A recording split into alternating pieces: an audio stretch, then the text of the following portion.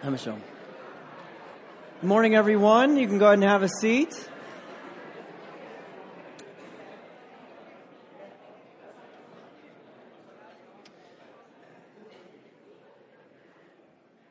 Wow. Good morning, everyone. It's good to see you here this morning.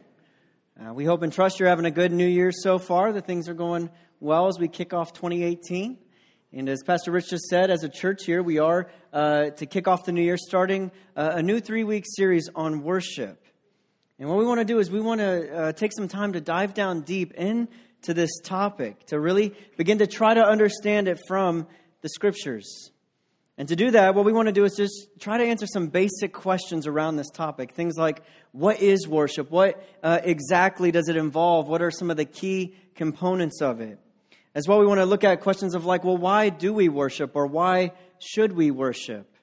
As well, we want to look at practical questions. How do we worship? What does it look like to do this in our day-to-day lives? And so one of the reasons why we're doing this series now is because as pastors, a while back, we were meeting and discussing and praying and seeking the Lord as to what should be kind of the theme or what He would have us focus on this ministry year. And as we were doing that, we found ourselves talking a lot about the Holy Spirit and about our need to be the kind of church that is led by the Spirit. And in that, we realized that there's probably some things in the area of worship that we need to focus on, that we could grow in. And so because of that, in obedience to that leading, to that prompting, we felt like, well, we should probably teach on it, give a series to the topic. And so that's one reason. Another reason why we're teaching on this now is because I think that at some level, there is some confusion and misunderstanding when it comes to this topic of worship.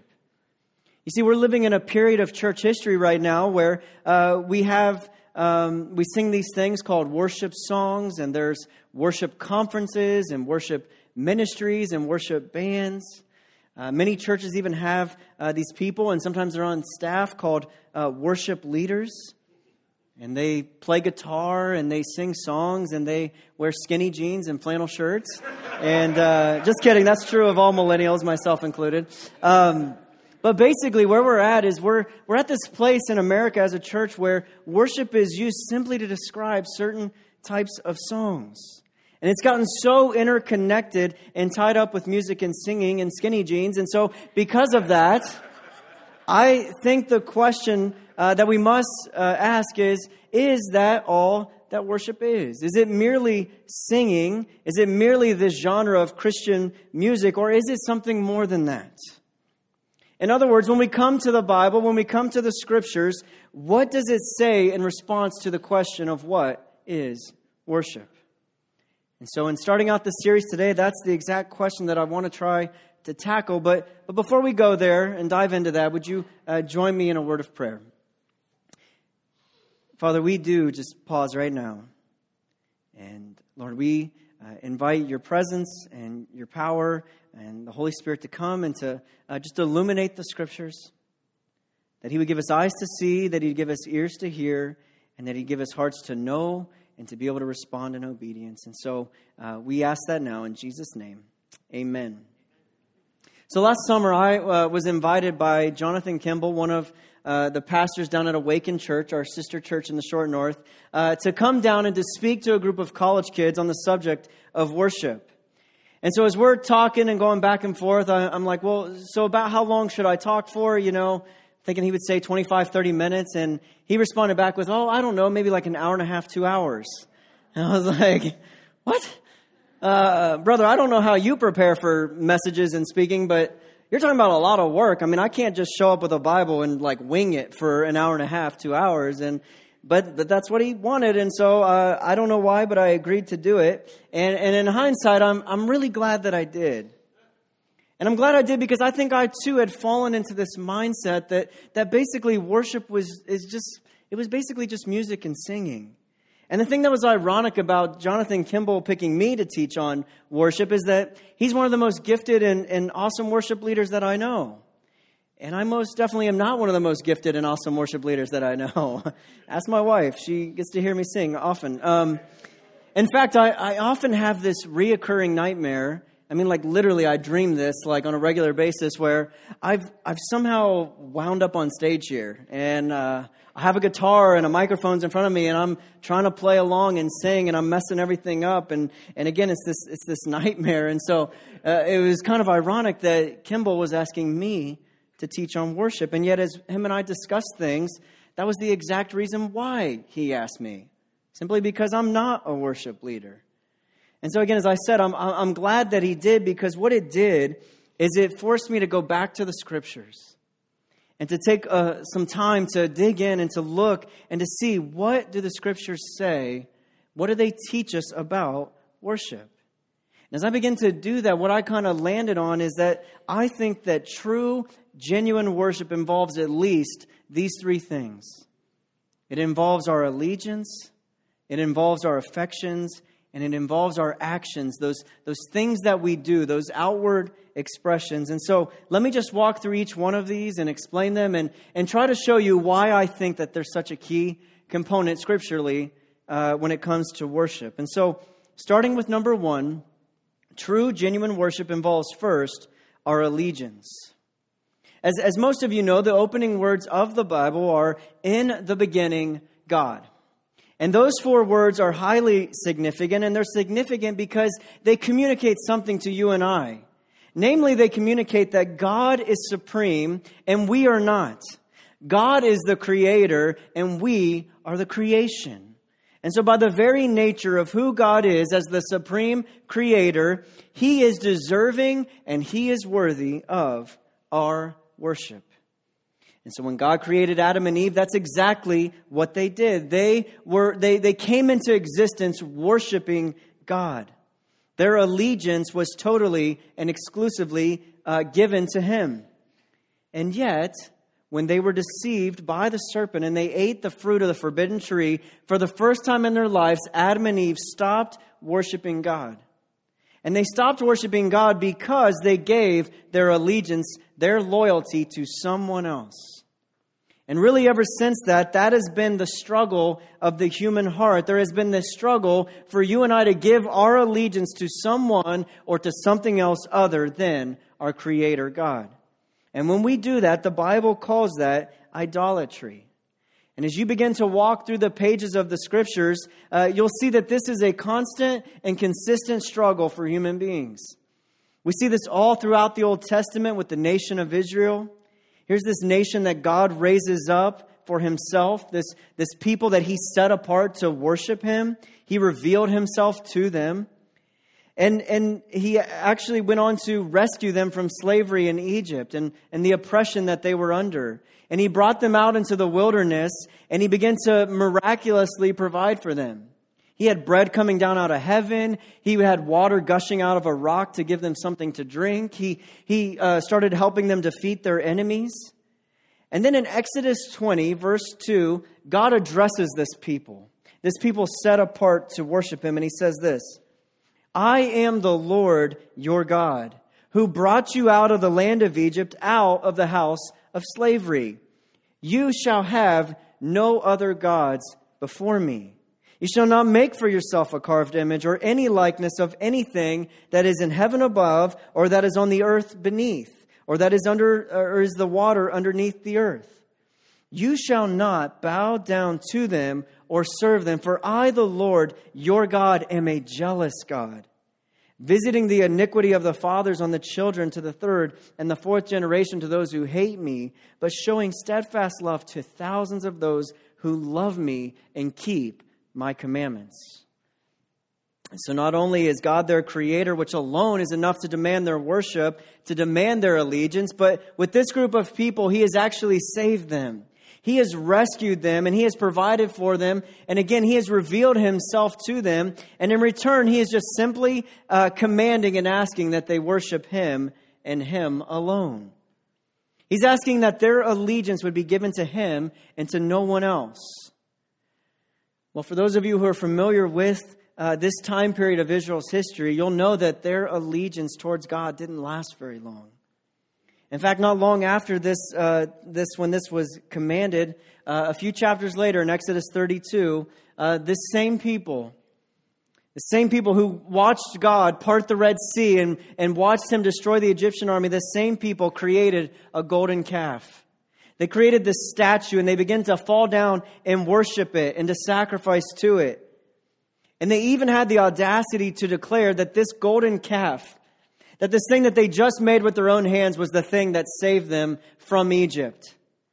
And so we see here that they have completely given their allegiance to someone and to something else other than the true God, other than Yahweh. And if we had time this morning, we could continue to walk through the story of Israel in the Bible. And if we did that, what we would see is that they continually struggle with giving their allegiance to other gods.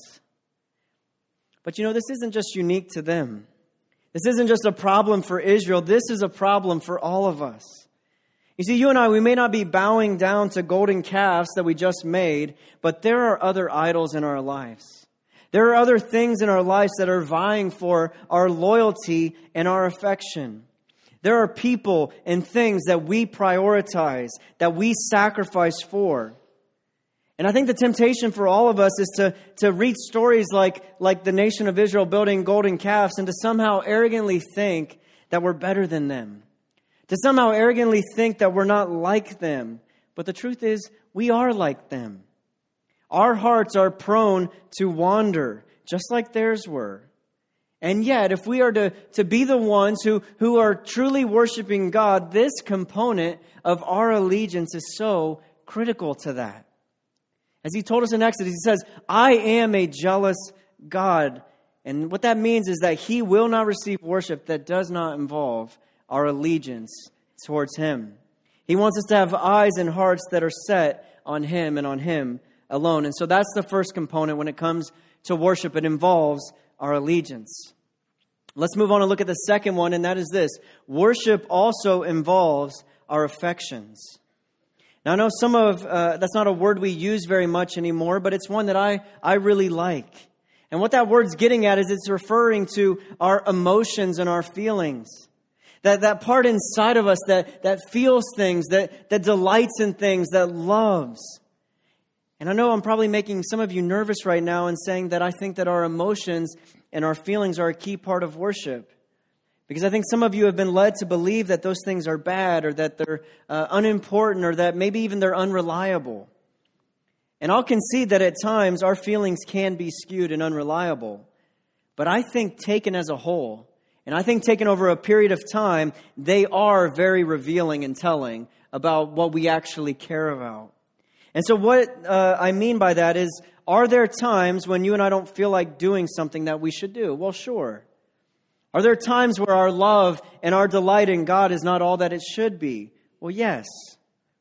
But if you're telling me that feelings and emotions aren't important and aren't a key part of worship, then I have to disagree. And I have to disagree because I think that the Bible disagrees. You see, all throughout the Bible, and particularly in the book of Psalms, we see the interconnection of affections and worship. King David, who wrote many of the Psalms that we read, he unapologetically gushes out affection and emotion in those words that he wrote. And this is the man that God said was a man after my own heart. I mean, he expresses feelings of longing and hunger. He says weird and crazy things like, as the deer pants for water, so my soul pants for you, O God. He expresses feelings of joy and gladness. He says in Psalm 31:7, I will rejoice and be glad in your steadfast love, because you have seen my affliction and you have known the distress of my soul. He says a chapter later in Psalm 32:11, he says, be glad in the Lord and rejoice, O righteous, and shout for joy, all you upright in heart. You see, the reason why affections are such a key component to worship is because if you are not delighting in, if you are not enjoying God, then you are not worshiping him. You see, he is not glorified with half-hearted attempts or begrudging submission. You can do the right things, you can say the right things, you can even believe the right things, but if you are not delighting in and enjoying him because of who he is, because of what he has done, you are not worshiping him. John Piper, in his book, Desiring God and Defending the Role of Affections in Worship, puts it like this. He says the engagement of the heart in worship is the coming alive of the feelings and emotions and affections of the heart. Where feelings for God are dead, worship is dead. Worship is a way of gladly reflecting back to God the radiance of His worth. It is not a mere act of willpower by which we perform an outward act. Without the engagement of the heart, we do not really worship God. You see, it's just so critical here that our affections and our emotions are rightly in line with who God is and on what He has done on our behalf. Another one of my favorite authors, A.W. Tozer, he puts it very similar. He says, anything that has no feeling in it, you can be quite sure is dead. Real worship, among other things, is a feeling in the heart. See, this is exactly why Jesus rebuked the Pharisees the way that He did. Because He recognized that at some level they did have this allegiance towards God. They were very devout in their acts of religious worship. They were very zealous. But none of that was combined with an affection and a love for who God really is. That's why He rebuked them in Mark 7, verse 6. He says this, Isaiah was right when he prophesied about you, hypocrites. As it is written, these people honor me with their lips, but their hearts are far from me. They worship me in vain. You see, Jesus, what He's doing here is He's helping us understand that mere allegiance through lip service is not enough. That is not true worship. True worship must include love and affection and hearts that are close to God. That's why when later on He was asked by some of the religious leaders, what is the greatest commandment?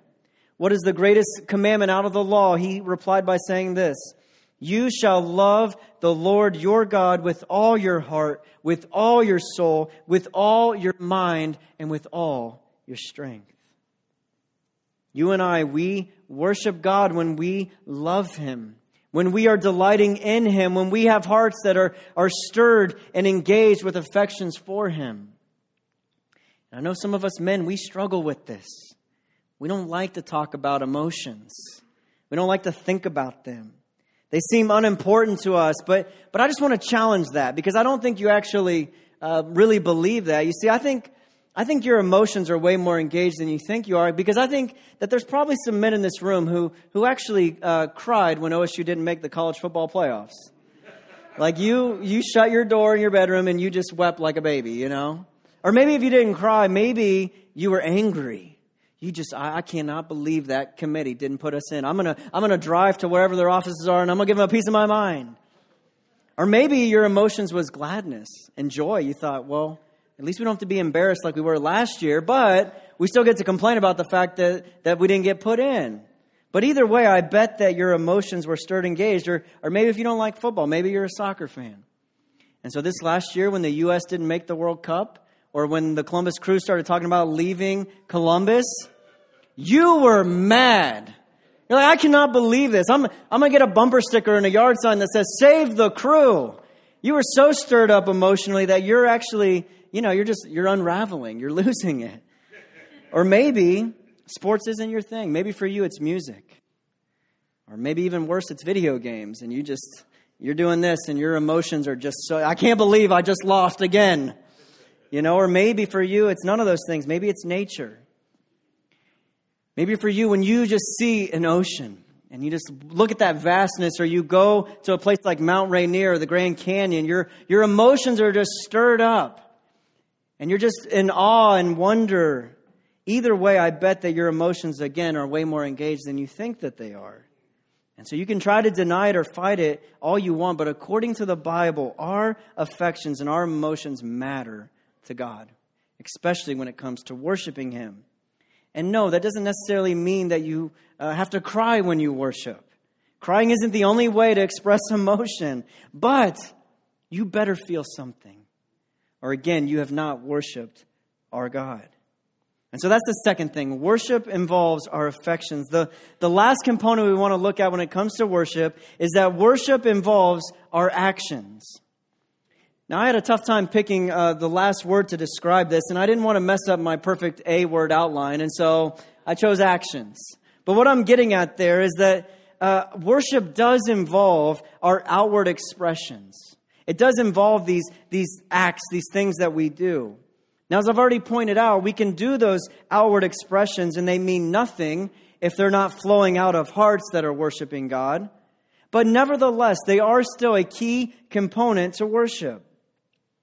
You see, when we can have in our hearts allegiance and affections to God, but if that doesn't result in some sort of outward expression, then it's not true, genuine worship. You see, earlier on in the message, I tried to show you that worship isn't merely singing or music, but singing and music are an act of worship when they're an expression of the allegiance and the affections of our hearts. And saying that worship isn't merely singing, I'm not trying to disregard or downplay the importance of singing. No, in fact, I think that singing and music are extremely important when it comes to worship. This stuff that we do up here and before the message, that's not a throwaway. That's not, the warm-up to the actual thing, the message. No, that is a part of the whole. That is an important part of our services. And so, again, I just want to challenge you on that, and it's not my opinion. The Bible, that's the Bible's opinion. The Bible contains over 400 references to singing and over 50 direct commands to sing. Many of those are found in the book of Psalms, but we are commanded twice in the New Testament as believers to sing. Once in Ephesians 5 and then also in Colossians 3. And so this is an important part of our worship. You see, every time we get a glimpse of heaven in the Bible, when the curtain is pulled back and we get to see what's going on up there, we see that singing is one of the primary outward expressions of worship to God. I know some of you in here are like, well, I don't like singing. I don't have a good voice, or I don't like the type of music we do here. Well, the reality is God likes singing. It's one of the primary ways that we worship Him, and worship is about Him. Worship's not about me. It's not about you. It's not about what I like, what I want, what I prefer. And I just think some of us need to get over this. We need to get our eyes off of what we want, what we like, what we prefer, and we need to get our eyes on God, on what He likes, on what He wants, on what He prefers. And so, yes, singing is one of the actions, one of the outward expressions that we do to worship God. Other actions that we do, that we see in the Bible are things like clapping, or raising our hands, or bowing down, or falling even face down. You see that over and over again in the Scriptures. In fact, the most common word in the Old Testament for worship literally means to bend over or bow down. And so all of these actions, whether it's clapping or raising our hands or bowing down on our knees, they are things that you and I do with our bodies in order to express and to show the worship that's taking place in our hearts. In other words, these are outward expressions of an inward reality. You see, I think as modern day evangelicals, and I mean that in a theological sense, not in a political sense, I think that we, somewhere along the line, have lost this idea that posture matters. And I don't mean like posture, like straight back kind of thing. I mean these physical expressions with our bodies of worship. And I just think in overreacting to formal religion or certain types of denominations like Catholicism or whatever, that somewhere along the line, we have disregarded the importance of posture before the Lord. You see, when you look at the Scriptures or when you look through church history, you see that posture is a really big deal. Now, we obviously know that you can bow down and raise your hands and things like that, and it not be you truly worshiping God, hence Jesus' rebuke of the Pharisees. And yet, just because you can do it and it not be true worship, I don't think it's a good reason to not do it at all, to just, chuck the whole thing. You see, I think that there's something really powerful when we posture ourselves before the Lord. And we show by our outward expression, by using our physical bodies to show what's going on inside of our hearts, to show that inward reality. You see, the truth is that the Lord, He wants all of you. He wants every single part of you. And He is worthy of that. He deserves that. And so I just want to challenge you, if you've never bowed down, or if you've never laid face down before God while singing or while praying, if you've never done some of these physical postures then that we see in the Scriptures, then I want to challenge you to think through, why haven't I done that? Is it because I've just never thought about it before? Or is it maybe because I thought it was unnecessary? Or maybe is it because that's really embarrassing? Or maybe is it because of some pride in your life? Because to actually do that and to be genuine does require a level of humility. It's an acknowledgement of God, you are God and I am not. Lord, I'm going to bow down in prayer because I need you. Because I'm not God and I can't do it on my own. And so I just want to challenge you again, if you've never done that. Now, I'm not necessarily saying that you have to do that at church while we're singing. This could be as simple as you in your bedroom with the door closed, getting on your knees and praying and saying, Lord, I worship you. God, by being on my knees or being on my face, I'm acknowledging who you are and I'm acknowledging who I am. And I just want to communicate that with my body. And so again, think about this. Maybe consider incorporating some of this into your life because, again, I think it matters. I think it matters to God. I think it communicates something to Him as an act of worship. What else? What are some other actions or expressions of worship? Well, obviously prayer can be an act of worship. When we pray prayers of thanksgiving or prayers of gratitude or prayers of praise where we're just, again, worshiping the Lord for who He is, when those prayers explode out of us as an overflow of our hearts rejoicing in and delighting in God, then we are worshiping through the act of prayer.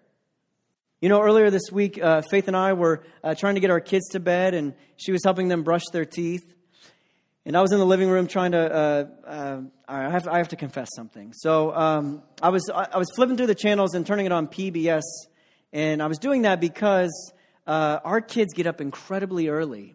And so we kind of preset the TV with the volume down on PBS Kids so they can watch a little bit, and it buys us some extra time. And don't judge me. Hey, I'm just trying to survive here, And actually, I should admit, a New Year's goal or resolution is to get up before my kids at least 5 times during the week. But I'm still having 2 days where I'm setting that TV and I'm buying a couple extra minutes. But so anyway, I was getting it set with the volume down, and I put on PBS. And they were doing this documentary special, a nature thing, on Japanese snow monkeys. Has anyone ever heard of these things? Oh my goodness, I never heard of them. I mean, I don't think the Columbus Zoo has them, so I didn't know they existed. But these things are amazing. And so I turn it to it just so I can turn the TV off. But I get so captured and engrossed in this nature special that Faith's probably like, why aren't you helping with the kids? What are you doing? And I'm like, we need to hurry and get them to bed and so we can watch some more of this, And so we throw them upstairs and, pray a 2-second prayer and we come back down and we're kind of just standing in the living room watching this. And it was just so fascinating. I mean, these things are so cool. And we're kind of just standing there because I thought like eventually it's going to get boring and we'll turn it off and just go to bed. Well, about 30 minutes in of standing, I'm like, well, we might as well just sit down because clearly we're watching this whole thing. And so we watch it. And then we were getting ready to turn the TV off and they did a preview for what was coming on next. Well, what was coming on next was a special on the Hubble telescope. It was a little show to celebrate 25 years of this thing. And I got to be honest, I didn't know really anything about the Hubble telescope before watching this. But I was like, shoot, after seeing the preview, I'm like, well, I guess we're staying up a little bit later. And so we continued to watch. And it was so fascinating. I mean, this thing is unreal. And to think of, it went into the history behind how long it took to design it and the engineers and the people who worked on it. And then they send this thing up. And the mirror got messed up, basically, I guess. And the first images that came back were like garbage. It was all blurry. And they're like, oh, we just wasted $1.5 billion. And people were making fun of them. And these engineers started working hard again to figure out how to fix it. And so a couple years later, they send a team up and they fix it. And when the images came back, they were blown away. I think we have a few of the images that it's been giving us over the last 25 years. It's absolutely incredible. Words really do fail to give them justice. And not only has the Hubble been giving us these beautiful pictures of our universe, but it's been teaching us things about it. Amazing, mind-blowing things that we didn't know. It's showing us that the number of stars and galaxies that we thought there were not even close. When you hear the numbers, it's one of those numbers where it's like, 26 with like 30 zeros out. It's just like you can't begin to think about it. As well, it's been teaching us that our universe is expanding at accelerating speeds. It's teaching us about these black holes and all of these things.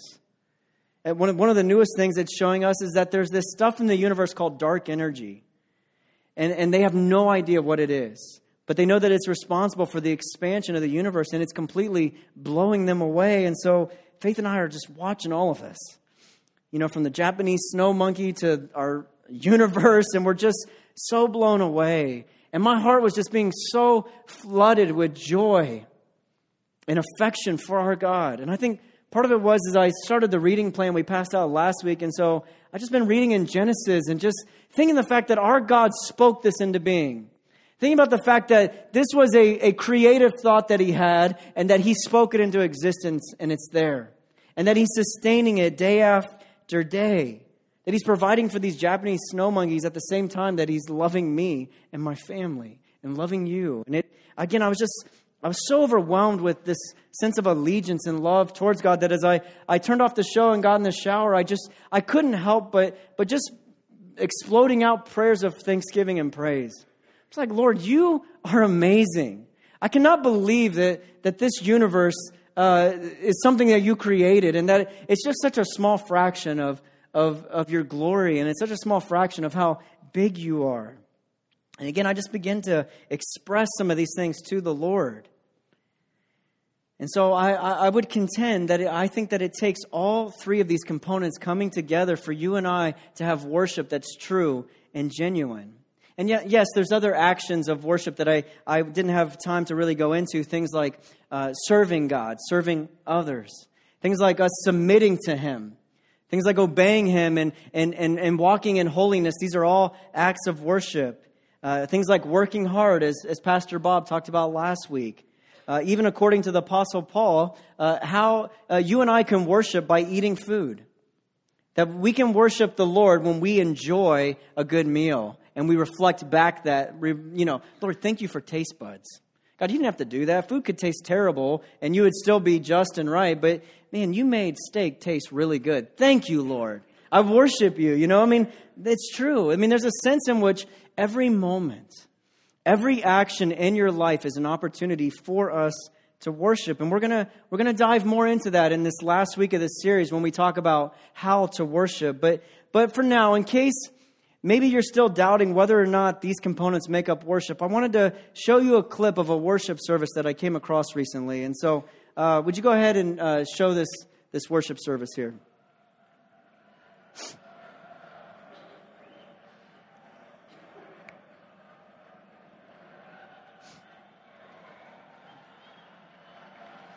Now, this is Liverpool Football Club. This is my favorite sports team.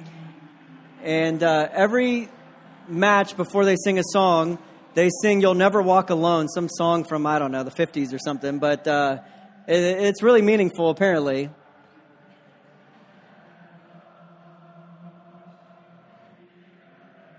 So I just want you to notice, do you get a sense that maybe there's some allegiance here? Is it obvious who they're devoted to?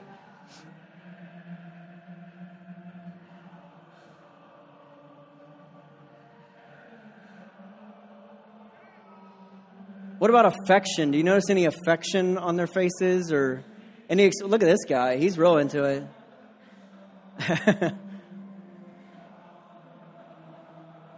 This is 95,000 people singing "You'll Never Walk Alone" at the top of their lungs. Men, I can assure you, who would claim they don't have emotions and feelings.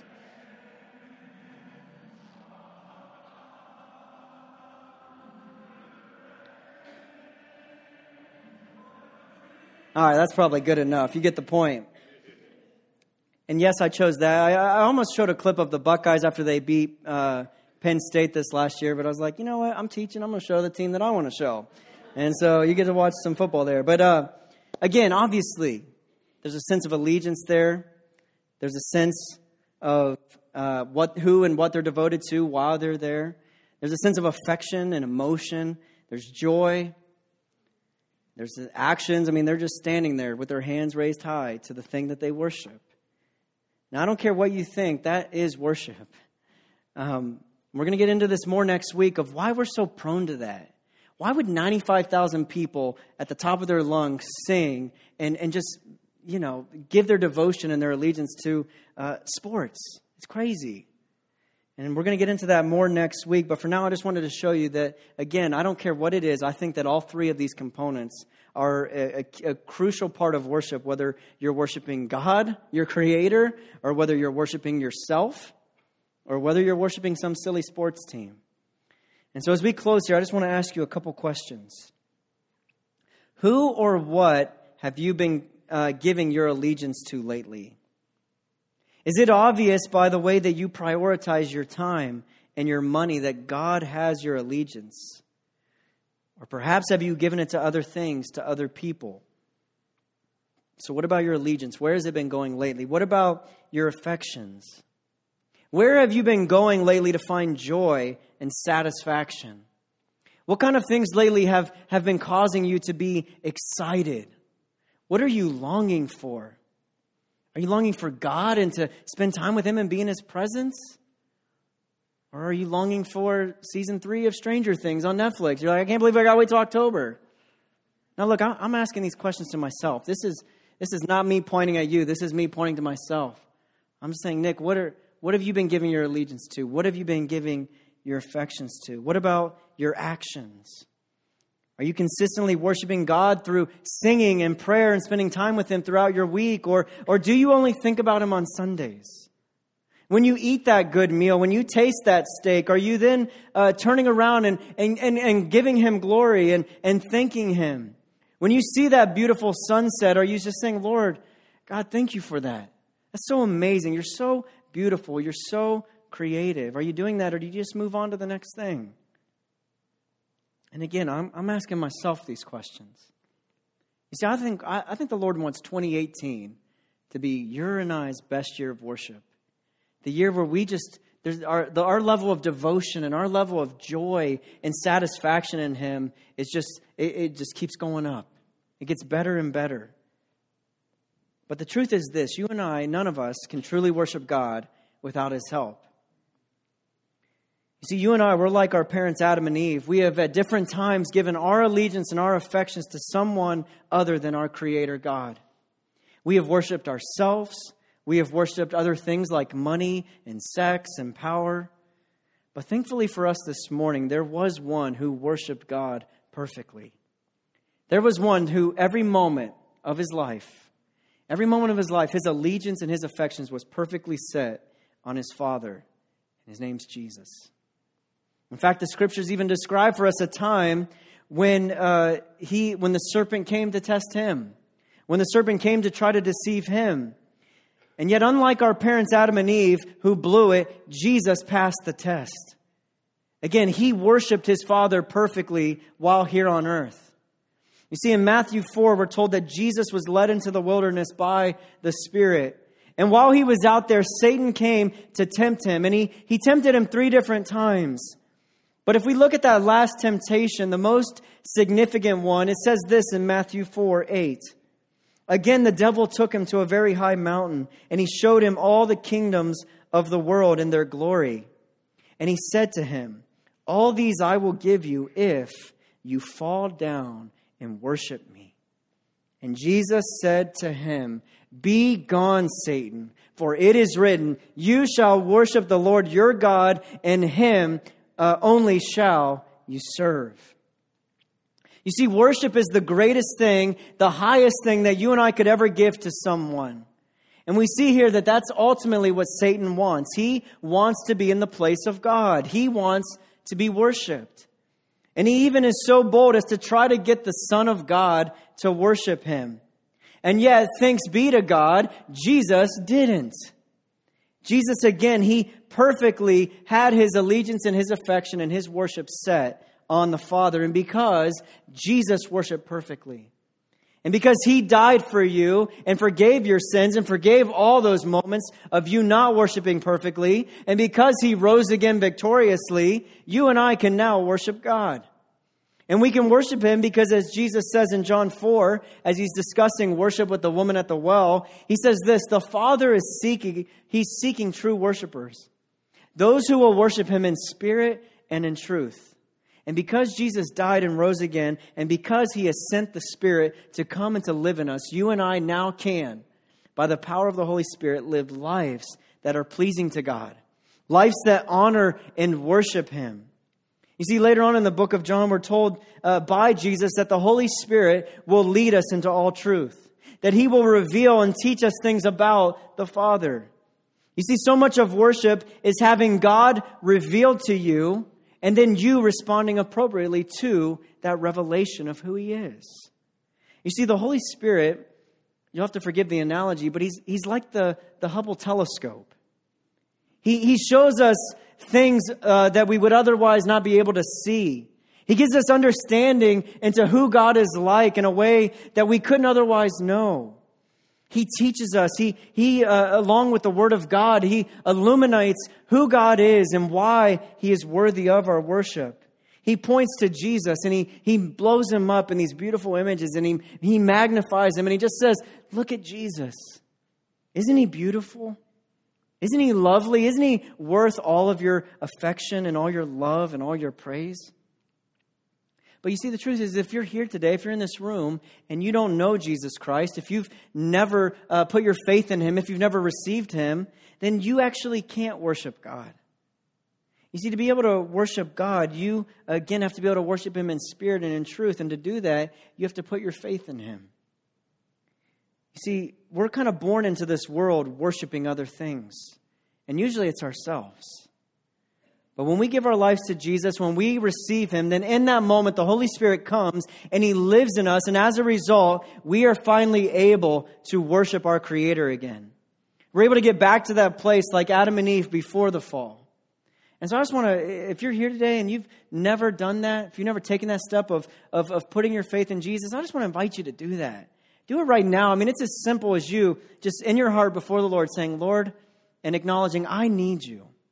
Lord, I confess that I have worshiped other things beside you, that I've blown it, Lord, and I just repent of that, and I just ask you to come and to change me, to come live inside of me and give me a new heart so that I can finally worship you for who you are. And so again, I want to invite you to do that if you've never done that. But if you're here today and you do know Jesus, then in a moment, we're going to have an opportunity to remember and to celebrate him by taking the Lord's Supper.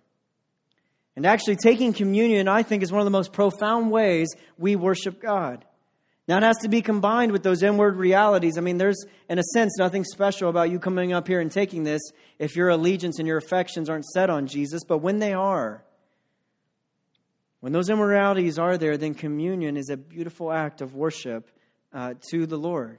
And so I'm just going to pray here in a moment. I'm going to ask the Holy Spirit to stir our affections for Jesus. That as we take the bread and we take the cup, that as we continue to sing and to give our tithes and offerings, that our eyes would be so set on Jesus, that he alone would have all of us, that he would have our hearts, that he would have our affections, our allegiance. And so let me pray, and I'm going to ask the Lord to do that. Father, we do. Lord, we need you. Lord, we acknowledge that we have often, so many times, given our worship to other things. But Lord, we want to just stop right now and confess that you and you alone are worthy of all our praise, of all our worship, Lord. God, we recognize that right now, in this moment, right now, Lord Jesus, you are on your throne and you're surrounded by myriads of angels and by saints who have gone before us, Lord, and they are all doing one thing. They're enjoying you.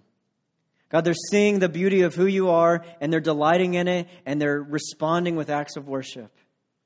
Lord, Holy Spirit, help us to respond the same way. I pray you would give all of us just stir our affections for Jesus. Help us to see him for in his glory, Lord, for the beauty of who he is. And then, Lord, I pray, Holy Spirit, you'd help us to respond appropriately to that. And so, God, again, as we continue to worship here through giving, Lord, as we continue to worship here by taking the Lord's Supper, as we continue to worship by singing, Would you give us hearts that are set on you? Pray this in Jesus' name. Amen. Ushers, you can go ahead and come down and release the rows. You can come up and grab the bread and the juice and go back to your seat and feel free to take it whenever you feel led.